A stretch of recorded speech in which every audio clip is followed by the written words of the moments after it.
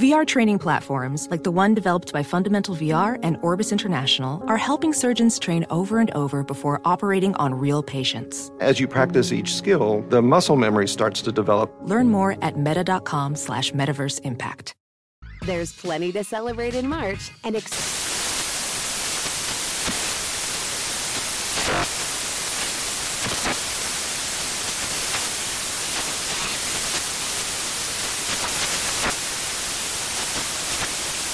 National Craft Month with the perfect pizza at home class from Craftsy. And anytime is right to listen to iHeartRadio's iHeartCountry Radio. Discover more shows and movies for free.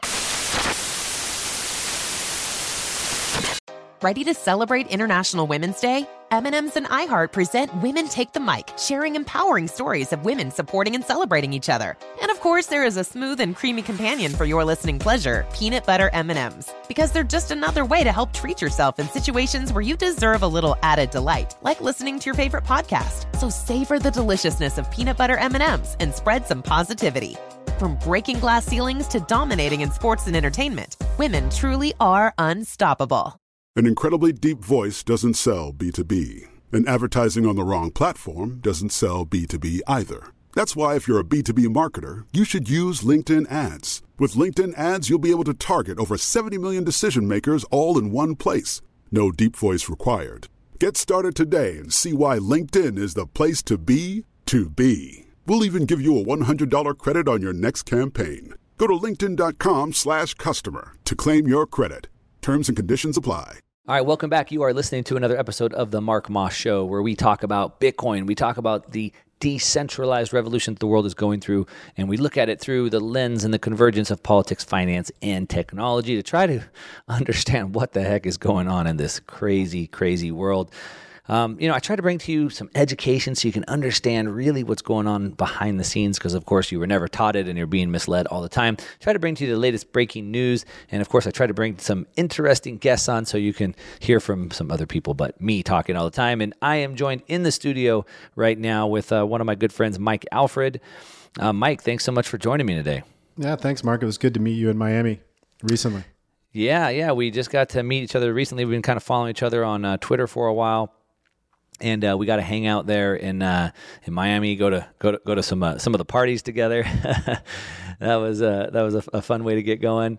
I enjoyed that. I think we met at the Unchained Capital party and then the Gemini party or whatever. But you know what's cool about that is social media. I have a daughter who's just graduated high school, and all her friends' parents are like so eager to send their kids off to college, and I'm just not a big believer in that. And there's certainly things you need a college degree for, but unless you need that, I'm just not a big believer in it.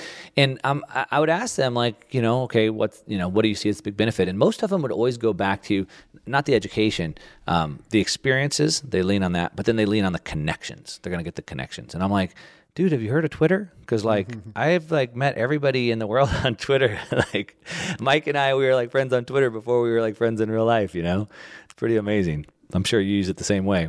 I thought it was overvalued for most of the time I used it. It wasn't until last summer when I left NIDIC that for the first time I tried to actually engage with the platform every day.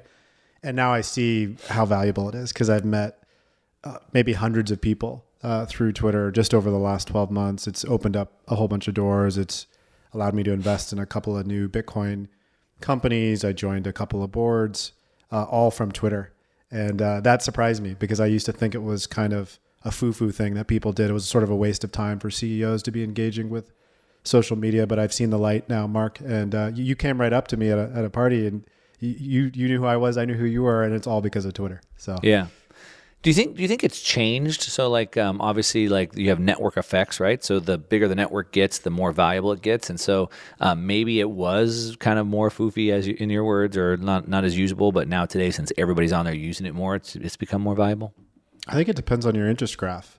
So before Bitcoin, Twitter was less interesting. I think the Bitcoin community is one of the most rabid communities on the internet, and Twitter is sort of like one of the primary places where people involved in Bitcoin come together and share information and build relationships. And so I think for me, a lot of it was just becoming kind of a full-time Bitcoiner in a sense, like really embracing that as part of my identity, as something I wanted to talk about and think about every single day. And when that switch flipped, Twitter all of a sudden made more sense. right? And the community here has been incredible. I mean, look, I sometimes get in battles with people. I mean, that just seems to be part of the space. It's funny how many friends I have that are like enemies of each other. But that's just sort of the fun part of using Twitter. Yeah.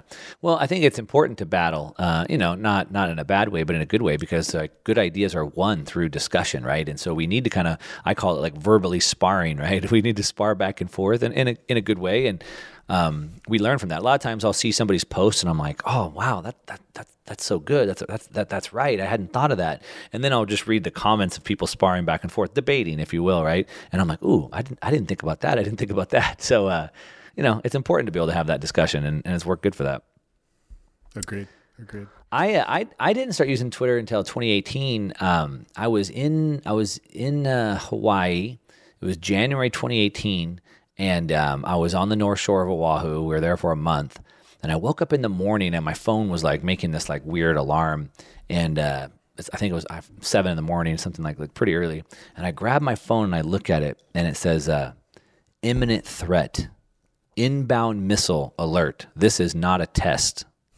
I'm like, what? And then I look at my wife, and she's got the same alert on her phone, and we're like, and this was right at the height of the whole North Korea thing with Trump, and North Korea is going to fire this missile, and here we are, and it's like alert, inbound missile, imminent threat, not a test, and then that was it. And then there was no news about it. You could turn on the TV, jump on the internet. There was nothing.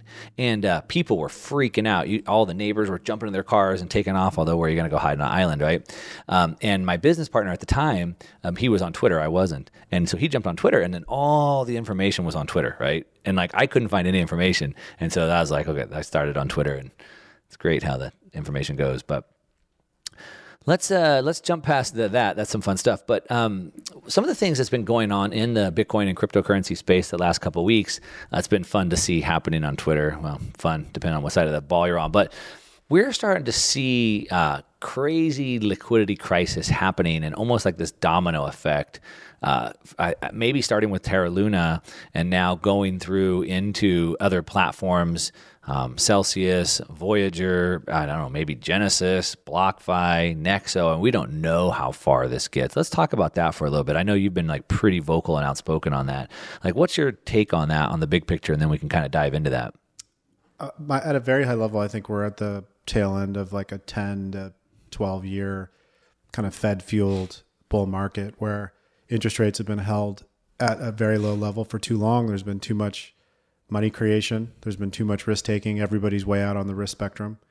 And so even before you get to crypto, I mean, you just look at what happened to Tiger Global this year. You look at the decline in some of these large cap technology stocks, including some like Facebook and Netflix that were viewed as kind of Teflon up until about the last kind of, call it 9 to 12 months.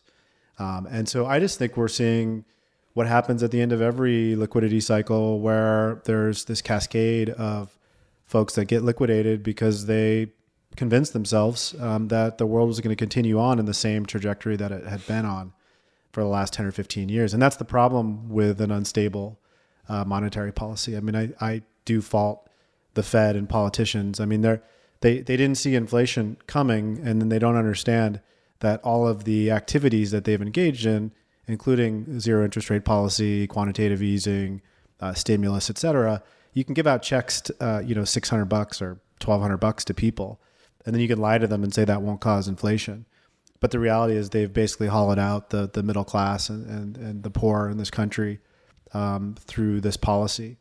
And so that filters over into crypto. People can't get a yield because interest rates are zero. They can't put their money in a savings account. And so they become deluded into thinking that it's okay to deposit money into a platform like Celsius, which is essentially an unregulated shadow bank offering unsustainable yields in an environment where yields are basically zero.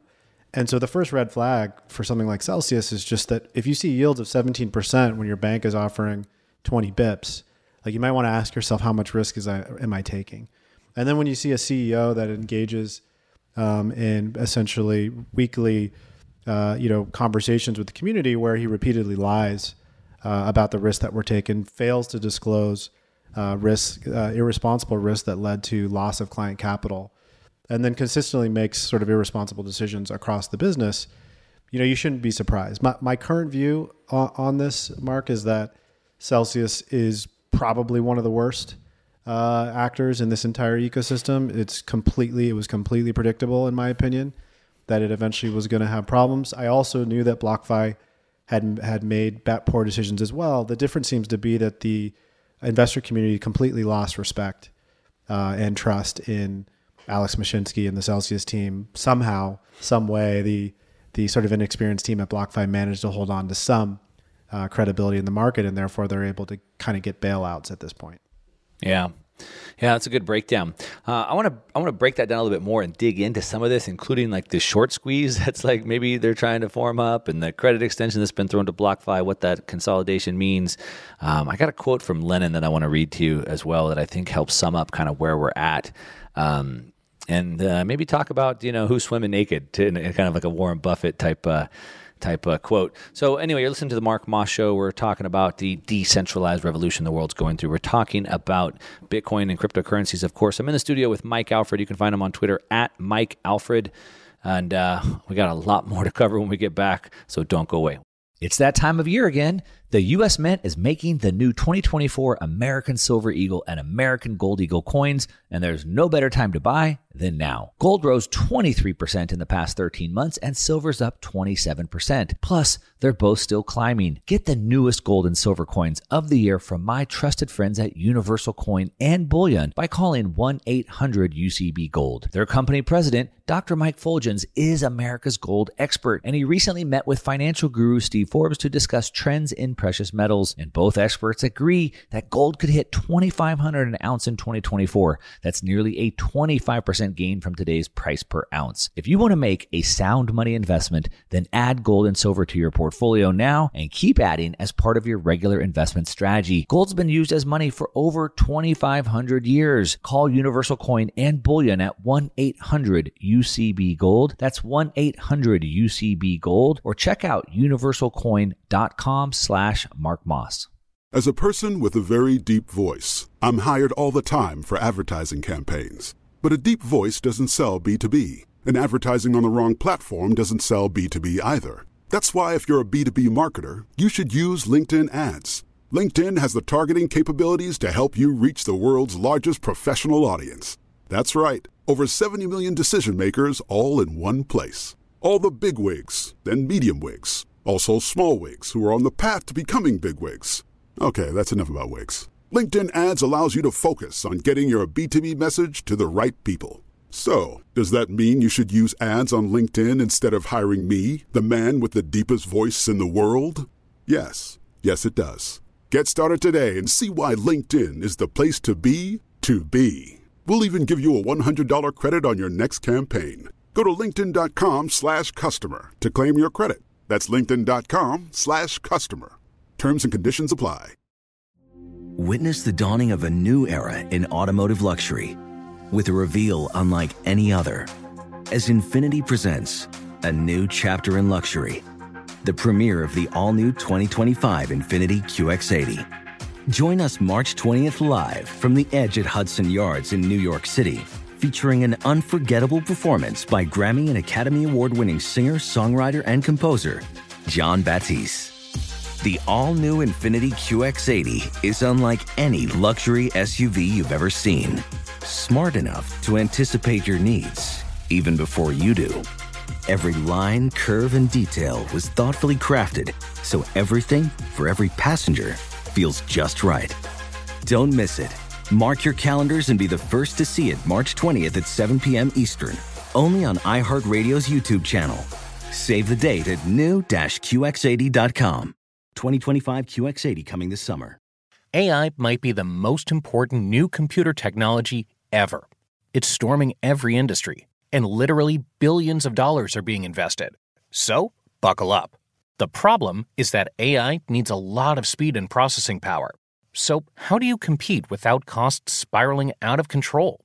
It's time to upgrade to the next generation of the cloud, Oracle Cloud Infrastructure, or OCI. OCI is a single platform for your infrastructure, database, application development, and AI needs. OCI has 4 to 8 times the bandwidth of other clouds, offers one consistent price instead of variable regional pricing, and of course, nobody does data better than Oracle. So now you can train your AI models at twice the speed and less than half the cost of other clouds. If you want to do more and spend less, like Uber, 8x8, and Databricks Mosaic, take a free test drive of OCI at oracle.com/strategic. That's oracle.com/strategic. oracle.com/strategic. All right, welcome back. You are listening to The Mark Moss Show. We're talking about the decentralized revolution. We're talking about Bitcoin. We're talking about what's happening in the cryptocurrency space. And I'm in the studio with Mike Alfred. You can find him on Twitter at Mike Alfred. And you were explaining, Mike, how this is basically kind of the end effects of this long-term bull market, the longest bull market we've been in history, and what happens. And it made me think of this Lenin quote that I wanted to pull up real quick. Vladimir Lenin from Russia, not someone that we should model after, but he said, quote, the best way to destroy the capitalist system was to debauch the currency by a continuing process of inflation. Governments confiscate secretly and unobserved an important wealth of their citizens. By this method, not only confiscate, but they confiscate arbitrarily. So through inflation and deflation. And then at the end, he says, as the inflation proceeds and the real value of the currency fluctuates wildly from month to month, the ultimate foundation of capitalism becomes so utterly disordered as to be almost meaningless, and the process of wealth getting degenerates into a gamble and a lottery. And so I think that's kind of where we're at, where it's like, at the end of this long-term debt cycle, through all this inflation that's happened, there's no yield left anymore, right? The interest rates are down at zero. They've pushed everybody out onto this crazy risk curve to try to get any kind of yield they can, but ultimately they've turned it into a generation gamble. And so now everybody has to gamble. And I think, to your point, they think everything just goes up in perpetuity, and it doesn't. And they find out, unfortunately, they find out the hard way. Yeah, and if you were raised in the 1950s or 60s, right, you were told, hey, save money, buy government bonds, put it in the bank, right, earn more than you spend. And that whole model was flipped on its head because the Fed changed the rules. The rule for the last 12 years was beg, borrow, and steal as much capital as you can get, take as much risk as possible, use as much leverage as possible. It doesn't matter because if you mess up, we will bail you out. So that Fed put incentivized increasingly risky behavior, and only some people understood the rules of the game, right? So when people were over-levered going into the COVID situation in the spring of 2020, guess what the government did? They basically bailed those people out with PPP loans. So these companies got $5 million, $10 million, $20 million PPP loans that were forgiven. And yeah, some of the employees got to keep their $15 an hour job for an extra 6 months, but the owners of those firms should have been wiped out by that irresponsible leverage that was on those firms. So I think when the Fed manipulates the market like this, nobody knows which prices to trust. Nobody knows which rules of the game to follow. And so people got sucked into things like Celsius, where, yeah, if you can't get a reasonable return in your bank, you might be convinced that even though it makes no sense, something like Celsius might work. Yeah. What about the Wall Street Raiders, whatever we want to call them, right? I mean, they've been at this game for a long time. George Soros became infamously rich, making $1 billion a day by breaking the peg of the Bank of England. And so it seems like Wall Street traders or raiders, they're going to always want to go after these. They smell a little blood in the water, they want to attack. And so I don't want to dig into this, but it looks like there's a big Wall Street fund, Blue Sky is going after the BOJ right now, which is pretty interesting. But they want to be a George Soros. But back to the crypto space, it's almost like they spot these things like Terra Luna or Celsius, see how they're over leveraged, understand they're over leveraged, and they can start to see where their liquidation levels are, and they just start hunting those liquidation levels. I think that's what happened with Terra Luna. It looks like that was what's happening with Celsius, and they keep trying to lower their liquidation levels. But of course, everybody knows where they're at, so it's like the raiders want to keep pushing that down. Do you see something like that happening? Do you think that's what happened? Yeah, I mean, look, that's the essence of capitalism, right? Markets systematically hunt down and kill any sort of weakness. So if you have weakness in any form, the full extent of any capital cycle, right? If it's allowed to happen, which again, the Fed is sort of put a pause on normal cycles in some senses, right? We're supposed to suspend disbelief and believe that bull markets can go on forever with no interruption. But in a typical cycle, all of the weakest players at some point get taken out. When times are good, right, you can get away with all kinds of shenanigans. But as soon as the tide goes out, you find out who's swimming naked. And I think that's what happened with Terra Luna, right? Like, it was a weak system. It was sort of designed to fail from the beginning. And so it only took one powerful actor who identified the risk in that system and put a little bit of pressure. You just lean a little bit on the weakest part of that system and the whole thing collapses. And, Japan's in a tough spot. I mean, the yen actually used to be a safety trade. If you remember back in the last financial crisis, the last major one, people bought the yen and it actually went up, over a 5 or 10 year period. Recently now, they've got to print a lot of yen just to protect their bond market, and their bond market may go down before our bond market. And obviously we have huge advantages in terms of being the global reserve currency that they don't have. But we'll see what happens there. I actually hope that doesn't happen because I think it'll end up being bad for everybody. Yeah. Well, I think it's inevitable. I mean, it's only a matter of time. It's I think more more when, not if. But back to kind of the crypto space a little bit. So obviously Terra Luna got taken down. You said it's capitalism doing its thing, which it is, and I agree with that. I'm not super happy about it because, some rich Wall Street guy made an extra couple bucks and he ruined the life of a lot of people. But that's capitalism. It's not their fault. Don't hate the player, hate the game, right? It's the game that enables them to play that. It's this fiat money system and it's the Fed behind them that's enabled them to get to this point. And so I think we have to put the blame where the blame is due. But back to Celsius, they froze withdrawals, which was kind of the death knell, right? They were getting a run on the bank, which is always going to happen when you're over leveraged. It's kind of like the free banking era that we had in the late 1800s in the United States, right? Each of these banks were over levered. There wasn't enough money there. They had to shut down withdrawals. Did you see this week they started getting like little short squeeze? They were trying to organize a rally on the Cell token. Yeah, I mean, there's a guy named The Real Plan C who is an influencer on Twitter with 100,000 plus followers who told everybody it was safe to use Celsius up until the last moment. There were other influencers like this Invest Answers guy who literally had Mashinsky on days before the withdrawal shut down, basically giving him a platform to continue to spew all kinds of definitely misrepresentations, but potentially fraudulent misrepresentations about the state of the platform to customers. And so that's bad stuff. These same people who did that are now trying to organize a short squeeze on an essentially worthless token, which is fine. That's a free market too. But the token has nothing to do with whether or not people are going to get their money back. So I'm really more focused on the underlying solvency and liquidity issues experienced by the corporate entity Celsius Network, and whether or not the sort of 500,000 or so depositors into that institution ever see any of their money back. My current view is unless there is a bailout, unless there's some sort of acquisition of all of the assets and liabilities of Celsius, that it almost certainly will go into Chapter 11 over the next, call it, month or two, and then it will take at least a year to start distributing assets to the underlying customers. That's what I'm focused on. I think the short squeeze is a total sideshow. Yeah, I would agree. And, that sounds like the most probable outcome, right? They've already brought on the people to kind of help that wind down. I think there's a difference of money they had in custody versus money that was being earning yield. So then they'll probably get divided up between that a little bit better. There's a chance. There's a chance you might get some of your money back. I wouldn't hold your breath, but there's a chance. It might be pennies on the dollar. We'll see how that shakes out. I want to talk more about this BlockFi and this credit from FTX. I think that's kind of interesting. I want to talk about that in a minute. I'm in the studio with Mike Alfred. You can find him at Mike Alfred on Twitter. You're listening to the Mark Moss Show, talking about Bitcoin and the decentralized revolution. We'll be back with that and more in a minute, so don't go away. I'll be right back.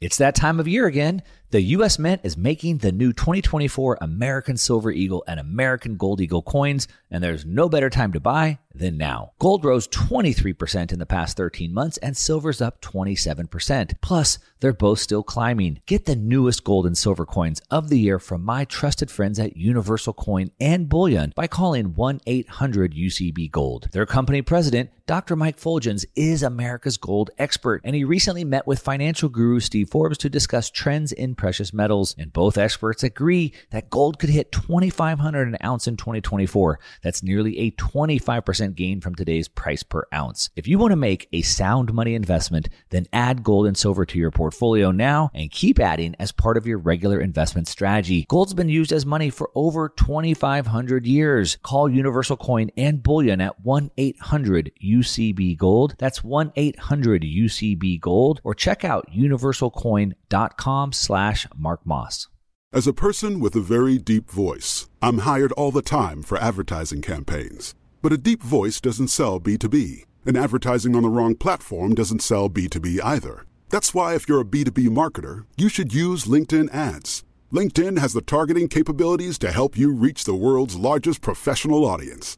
That's right, over 70 million decision makers all in one place. All the big wigs and medium wigs, also small wigs who are on the path to becoming big wigs. Okay, that's enough about wigs. LinkedIn ads allows you to focus on getting your B2B message to the right people. So, does that mean you should use ads on LinkedIn instead of hiring me, the man with the deepest voice in the world? Yes. Yes, it does. Get started today and see why LinkedIn is the place to be to be. We'll even give you a $100 credit on your next campaign. Go to linkedin.com/customer to claim your credit. That's linkedin.com/customer. Terms and conditions apply. Witness the dawning of a new era in automotive luxury with a reveal unlike any other as Infiniti presents a new chapter in luxury, the premiere of the all-new 2025 Infiniti QX80. Join us March 20th live from the Edge at Hudson Yards in New York City, featuring an unforgettable performance by Grammy and Academy Award-winning singer, songwriter, and composer, Jon Batiste. The all-new Infiniti QX80 is unlike any luxury SUV you've ever seen. Smart enough to anticipate your needs, even before you do. Every line, curve, and detail was thoughtfully crafted, so everything for every passenger feels just right. Don't miss it. Mark your calendars and be the first to see it March 20th at 7 p.m. Eastern, only on iHeartRadio's YouTube channel. Save the date at new-QX80.com. 2025 QX80 coming this summer. Welding instructor Alex DeClaire knows firsthand how VR training platforms like ForgeFX can help meet the demand for skilled workers. Anywhere you go look, there's going to be a shortage of welders. VR training can help welding students learn the skills they need to begin and advance in their career. The beauty of virtual reality is it simulates that exact muscle memory that they need. Explore more stories like Alex's at meta.com/metaverseimpact. All right, welcome back. You are listening to The Mark Moss Show, talking about Bitcoin. We're talking about cryptocurrencies. We're talking about the decentralized revolution, and I am in the studio with Mike Alfred. You can find him on Twitter at Mike Alfred. And we've been talking about, the capitalistic system, how the Fed kept things too low too long, and we ended up here, and some of the damage that's being done in the cryptocurrency space. We were talking about Celsius. Maybe someone gets some of their pennies back. We'll see what happens with that. But with BlockFi, maybe they're in the same boat. Of course, the problem with all these companies is we don't know. When I was at the Bitcoin conference in Miami a couple months ago, I met with one of the head guys over at Celsius, and I told him as much. I said, look, I can't give you money because I have no way to quantify the risk. I said, if you could give more transparency over the assets and where they're at, et cetera, I said, then I could quantify the risk and I could decide if I wanted to. And I said, I think if you would give more visibility or transparency, that would help your business. Apparently they didn't do that. But BlockFi, kind of the same thing. We don't know, right? It's like this black box.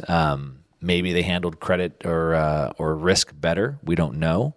But it looks like they just got a credit line from FTX. I'm sure you saw that. Yeah, that was, what, $250 million? Yeah, which is probably a drop in the bucket, I would imagine, right? Considering what funds they have. Yeah, well, Sam Bankman-Fried is personally worth over $20 billion, right? And he personally did a $500 million investment into a company that I was involved with last year. And so, like, the guy seems to have almost unlimited liquidity at this point. And to his credit, FTX only has like 200 or 300 employees. So they're far smaller than most of the other venues and exchanges that have done the same amount of volume. He's an exceptional entrepreneur. Nobody's perfect. I'm not lionizing him. I'm not saying that like everything he's doing is right, like necessarily good for space in the long term, but you got to give him credit for helping both Voyager and BlockFi at this point, because both of those firms might have already gone out of business without some support from him. Did he also extend a credit line to Voyager as well? Previously, yes. I don't know the exact numbers there, but I've seen a lot of figures flying around. But all that said, I mean, Voyager lost so much money with 3AC that the stock was down like 60% at some point. This morning it was under 50 cents. So, I mean, the market's basically saying Voyager could go to zero at any point. Yeah, the stock. If the stock goes to zero, does that mean the company goes out of business? Stocks rarely go to zero in the absence of bankruptcy. Right. But remember, even in a bankruptcy scenario, the stock can still trade above zero for a period of time, because sometimes during a reorganization, people still manage to get something out of the company, depending on what the balance sheet looks like. But I'd much rather be a senior secured lender to those companies than an equity shareholder. You know, BlockFi was one of the first companies in this space to really show cracks. So I think at the sort of beginning of 2021, there was no substantive difference, in my view, and qualitatively between the risk books of Celsius and BlockFi. And BlockFi got caught in that Grayscale Bitcoin Trust trade, which looked like a no-brainer, right? You buy the trust at NAV. As long as you hold it for 6 months, you can dump it back on the market at that premium. And for most of the history of GBTC up until that point, it traded at a 20+% premium. So it looked like free money. And so kids with no risk management experience and no Wall Street experience probably would think that's fine. And they piled into that trade. They locked up a huge chunk of the deposits in BlockFi in that trade. And then when that premium discount flipped negative during the drawdown in the spring of last year, all of a sudden they were completely upside down. Mm-hmm. So if they had experienced a similar bank run to what Celsius just experienced over the last month or so, they would have gone busto last spring. But again, they had such good equity backing that they were able to continue to raise equity and plug the hole in their balance sheet. Celsius did a similar thing. They raised a round of equity last summer. They didn't announce it until the fall, and they used that to paper over their balance sheet. So I think the only difference today, Mark, honestly, is that BlockFi grew up faster. Somebody on the board or somebody in that investor base said, listen, Zach and team, you guys need to grow up. You guys need to put your big boy pants on and actually develop some adult level risk framework so you don't lose all of the depositors' money and go bankrupt. And they listen, and they stopped doing the same types of crap that Celsius was doing all the way up until now. I mean, you can see on chain, Celsius continues to gamble with depositor money, even as they've frozen the customers' assets. Yeah. I think, I mean, you know, the narrative that I've always kind of believed, and I guess maybe I was naive, although I wasn't using these services, but I always believed that they were doing over-collateralized loans. And so it was supposed to be risk-free because they had over-collateralized loans, but then it turns out like Celsius is losing money in this like Badger DAO attack. Like what the heck are they doing in something called Badger DAO in the first place, right? And so they were like way out on the risk curve, it sounds like. And that's just the tip of the iceberg. I mean, they lost $75 million in stake count because the protocol team managing that protocol lost the keys. They put a whole bunch of money into a mining business at the peak of the market when they have no expertise in mining. They would run around the market telling everybody that they were one of the biggest North American miners. I mean, those of us in the space just kind of chuckled and said, what the hell are these guys doing? Then they put out an S1 about a month ago to take a mining business public. It is a wasteland in the publicly traded Bitcoin mining space. I mean, there are stocks that are down 90, 95%. Some of them are going to go to zero. I know of at least one publicly traded mining company that's already about to default on some of their loans. And so this is not an environment to take a mining business public, but it speaks to the desperation of the Celsius management team because they had made so many poor decisions compounded on top of each other that they literally had to file an S1 for an illiquid mining business at the worst time in human history to do that. So it's just an absolute disaster. I really think the people who lost money in this, they need to accept that they're probably going to lose a big chunk, probably up to 50 to 80% of the money at the low end, right? If they're lucky, they'll get 80 cents on the dollar back. But instead of attacking the people who pointed out the risk here, maybe spend more time looking at all the management decisions that led to this so that you can avoid it in for future times, right? Because I think if you learn from this, great, maybe you won't make the same mistake again. If you spend all your time attacking folks that were just trying to call out the misdeeds, again, I think people are wasting their time on that. Yeah, I mean, it's again, it's a capitalistic system, right? So in any market, right, you have short sellers, and then they might decide to put big short positions, and then of course they're going to start talking about how bad that position is or that company is to try to drive it lower, and it's just part of the capitalist system. And so you have to identify the risk. All this leverage builds up, and if you're going to put your money there, and you don't know that the Celsius is going into Badger Dow or whatever this other one is talking about it, then if you're not paying attention to that, then why do you have money there, right? And so you kind of have to figure that out. And to your point, I think they have to kind of take this lesson and learn. What is that saying? I never lose. I either win or I learn. And so hopefully they'll learn from that. I was thinking about BlockFi just in regards to this, and to your point, Sam Bankman-Fried, he's got a lot of money. I mean, FTX. Between FTX and Alameda, they seem to be pretty much in bed with Tether as well. Big pockets. I would imagine if he's putting $250 million in, he's probably not going to want to lose that $250 million. So he might have done a little bit of due diligence, and he might be prepared to do whatever it takes to keep them afloat. Do you think they might have dodged a bullet with was that kind of like a vote of confidence from SBF?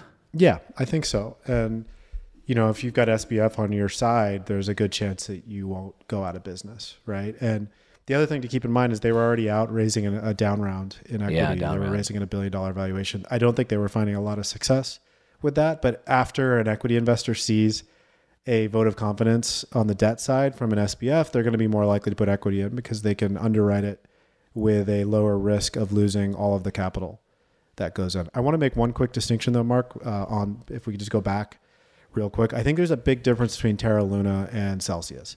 Terra Luna, you actually had some sort of organization or trader attacking Terra Luna directly. In the Celsius case, it was literally just mismanagement. There was no particular single incident. There was no particular single actor that precipitated that situation. Whereas Terra Luna, it was very clearly one actor that was moving on against that token ecosystem. That's a really good point to bring up. So I appreciate that. You're listening to the Mark Moss Show. I'm in the studio with Mike Alfred. We are talking about Bitcoin. We're talking about the cryptocurrency space. We're talking about the state of the markets with the Federal Reserve driving them to a level never seen in the last, the longest bull run in history. And here we are, de-levering the system. I want to talk a little bit more about who's swimming naked when we come back in a minute. So don't go away. It's that time of year again. The U.S. Mint is making the new 2024 American Silver Eagle and American Gold Eagle coins, and there's no better time to buy than now. Gold rose 23% in the past 13 months, and silver's up 27%. Plus, they're both still climbing. Get the newest gold and silver coins of the year from my trusted friends at Universal Coin and Bullion by calling 1-800-UCB-GOLD. Their company president, Dr. Mike Fulgens, is America's gold expert, and he recently met with financial guru Steve Forbes to discuss trends in precious metals, and both experts agree that gold could hit $2,500 an ounce in 2024. That's nearly a 25% gain from today's price per ounce. If you want to make a sound money investment, then add gold and silver to your portfolio now and keep adding as part of your regular investment strategy. Gold's been used as money for over 2,500 years. Call Universal Coin and Bullion at 1-800-UCB-GOLD. That's 1-800-UCB-GOLD, or check out universalcoin.com/Mark Moss. Witness the dawning of a new era in automotive luxury with a reveal unlike any other as Infiniti presents a new chapter in luxury, the premiere of the all-new 2025 Infiniti QX80. Join us March 20th live from the Edge at Hudson Yards in New York City, featuring an unforgettable performance by Grammy and Academy Award-winning singer, songwriter, and composer Jon Batiste. The all-new Infiniti QX80 is unlike any luxury SUV you've ever seen. Smart enough to anticipate your needs, even before you do. Every line, curve, and detail was thoughtfully crafted, so everything for every passenger feels just right. Don't miss it. Mark your calendars and be the first to see it March 20th at 7 p.m. Eastern, only on iHeartRadio's YouTube channel. Save the date at new-QX80.com. 2025 QX80 coming this summer. Welding instructor Alex DeClaire knows firsthand how VR training platforms like ForgeFX can help meet the demand for skilled workers. Anywhere you go look, there's going to be a shortage of welders. VR training can help welding students learn the skills they need to begin and advance in their career. The beauty of virtual reality is it simulates that exact muscle memory that they need. Explore more stories like Alex's at meta.com/metaverseimpact. There's plenty to celebrate in March and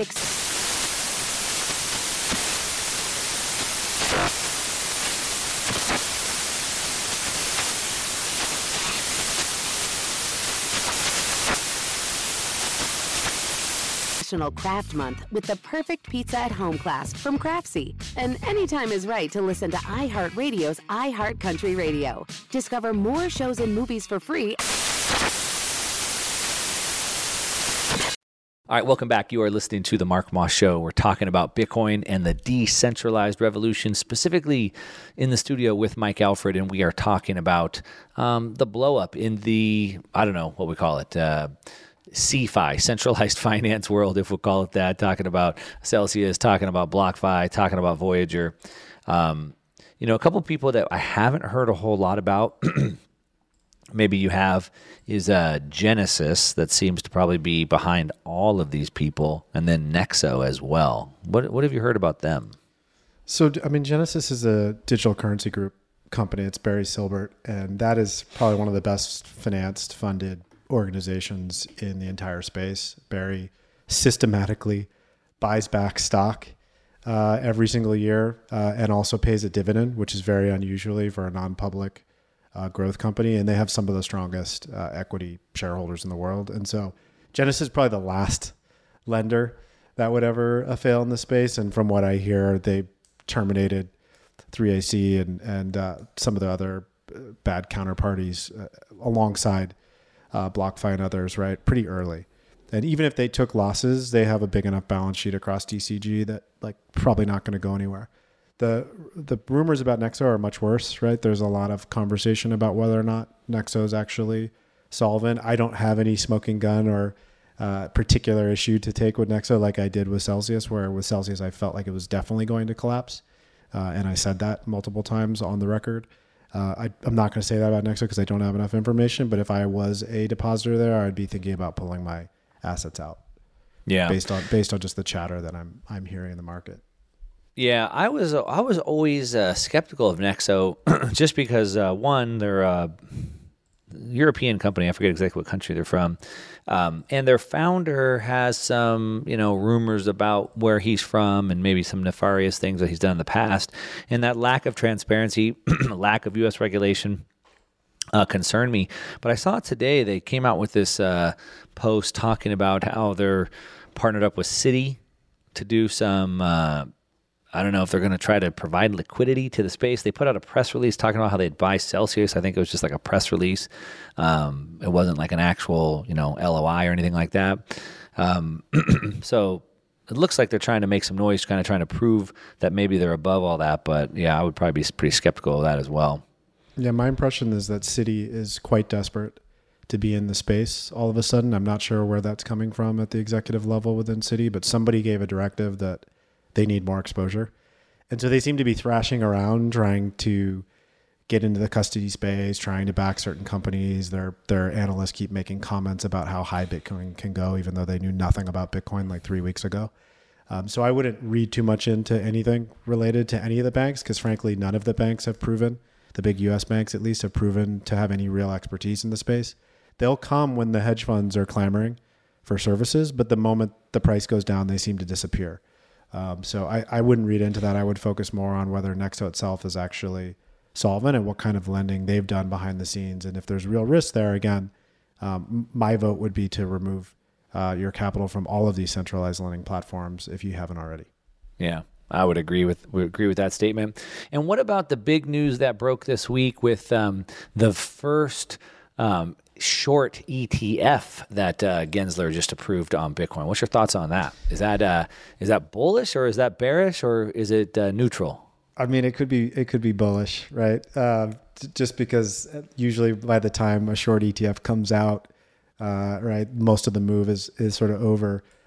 Michael Sonnenschein, the CEO of Grayscale, actually put out a tweet storm arguing that it was actually bullish. But I think the SEC regulation angle is actually the more interesting one, and just that the SEC is allowing these futures-based what I call garbage products with 10, 15% fully loaded cost. When you look at the cost of rolling those contracts every month, it's just kind of ridiculous that they would allow those products to exist, but they wouldn't allow the biggest Bitcoin fund, the Grayscale Bitcoin Trust, to just convert to an ETF and remove the discount from NAV that the fund is currently trading at. I mean, that would help so many more people than giving the general public another vehicle to speculate with and to trade with. And degenerate gamblers.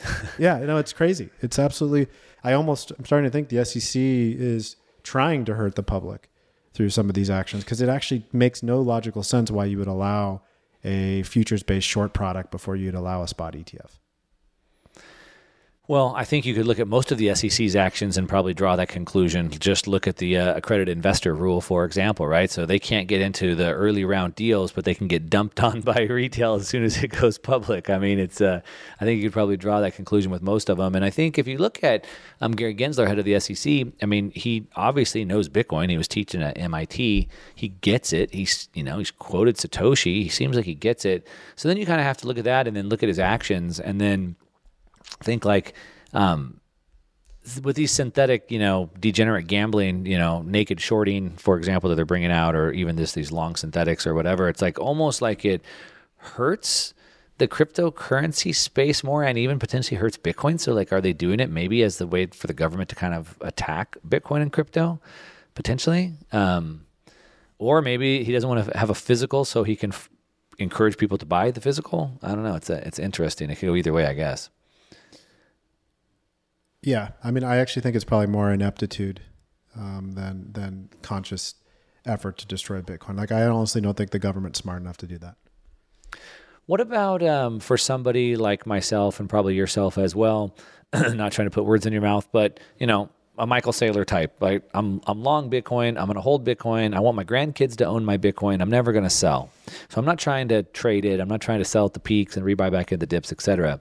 You think having a shorting ETF could be beneficial in that type of environment where I don't want to sell my Bitcoin at the top, but I could take a little leverage on the short to protect myself on the downside? I think net of all the expenses and the potential taxes on that, you'll find most people over a 10-year period come out behind. Any trading at all generally is going to be a drag on long-term returns, especially for an asset like Bitcoin that has the potential to compound at 20, 30, 40, 50, 60% a year across a decade. So my advice is never going to change on that, no matter how many newfangled products that Wall Street comes out with to try to tempt people to trade more, or tempt people to hedge more, or whatever. The vast majority of people will not use those products properly, no matter how hard they try, and they'll end up poorer and worse off by even using them at all. Yeah, so for the listeners, what Mike's referring to is that I believe on this short fund, they recalculate on a monthly basis, and then they put the fees at about 2% per month. So over the course of the year, it costs you between 10 to 15% in fees, and so you're going to have to beat that just to break even on that. And then on top of that, if you have profits, you have to pay taxes on that as well. So when you net out the fees and the taxes, like, it's pretty hard to get ahead, I guess. Is that kind of what you're referring to? Yeah, I'm saying the stated expense ratios are always lower, right? They're not going to tell you it's 10 or 15%. But the cost of rolling, because the futures contracts and the contango, right, that happens sometimes in these contracts as the prices change across those months as you look out, and just the trading fees that are internal to the fund, the market impact of those trades, that's what creates the real cost versus just holding spot Bitcoin. Most people should just buy Bitcoin, put it in cold storage, leave it alone, don't try to lever it, don't try to earn yield on it, don't use any other products. Just hold Bitcoin and leave it alone for 5 or 10 years. That's the only way that I can sort of make a sort of assurance to somebody that I think they'll do pretty well. As soon as they start bringing in options, leverage, ETFs with futures, et cetera, there's a good chance they're going to mess something up. Yeah. Brings me back to a quote from Warren Buffett's partner, Charlie Munger. He says that the big money isn't made in the buying and the selling. The big money is made in the waiting. So you wait for the right opportunity, and then you wait for that opportunity to come to fruition. And to what Mike is saying, Bitcoin is averaged, it had been averaging a 200% annual compounded growth rate. Even if that slows down to half of that, or even a quarter of that, 50 times, it's still amazing. And so just wait it out. That's been my approach as well, and it seemed to work out pretty good. Sometimes it doesn't look perfect, but like right now, but over the long run, if you zoom out, it's been pretty good. I've been buying since 2015, so it's worked out. You're listening to the Mark Moss Show. We're talking about Bitcoin. We're talking about the decentralized revolution. I've been in the studio with Mike Alfred. You can give him a follow on Twitter at Mike Alfred, talking about the contagion that we've seen in this crypto lending space. Word to you from Mike is get your money out of those platforms. You're on there. That's what I got for you today. Thanks for listening to the Mark Moss Show. Until next time. Infinity presents a new chapter in luxury, the premiere of the all-new 2025 Infinity QX80, live March 20th from the Edge at Hudson Yards in New York City, featuring a performance by John Batiste. The all-new 2025 Infinity QX80 is an SUV designed to help every passenger feel just right. Be the first to see it March 20th at 7 p.m. Eastern, only on iHeartRadio's YouTube channel. Save the date at new-QX80.com. Don't miss it. 2025 QX80 coming this summer. There's plenty to celebrate in March and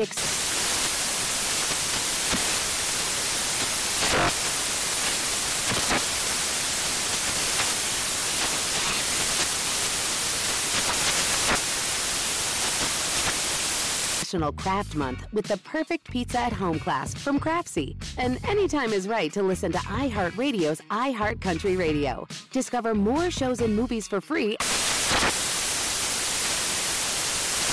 Does money stress you out? Let Facet flip your financial chaos into clarity. Finding Facet immediately put us at ease. Facet's innovative approach to financial planning ensures your money works as hard as you do, enabling members to experience the joys of having your finances in order. And that makes us Facet for life now, I guess. Visit Facet.com, FACET.com to learn more. This ad is sponsored by Facet. Facet Wealth is an SEC registered investment advisor. This is not an offer to buy or sell securities, nor is it investment, legal, or tax advice. These testimonials are from current Facet members who are not compensated. All opinions are their own and not a guarantee of a similar outcome. Did you know that most salads travel over 2,000 miles to reach your plate? But not with 80 Acres Farms. Their crisp salad greens and herbs are food less traveled, going from farm to store in days, not weeks. They stay fresher for longer in your fridge. My salad lasts all week long, which means less food waste and easy meal planning. Oh, and did I mention there's no need to wash these greens? Because 80 Acres Farms uses 0 pesticides. Visit 80acresfarms.com to learn more and find their salads and salad kits at your local Harris Teeter.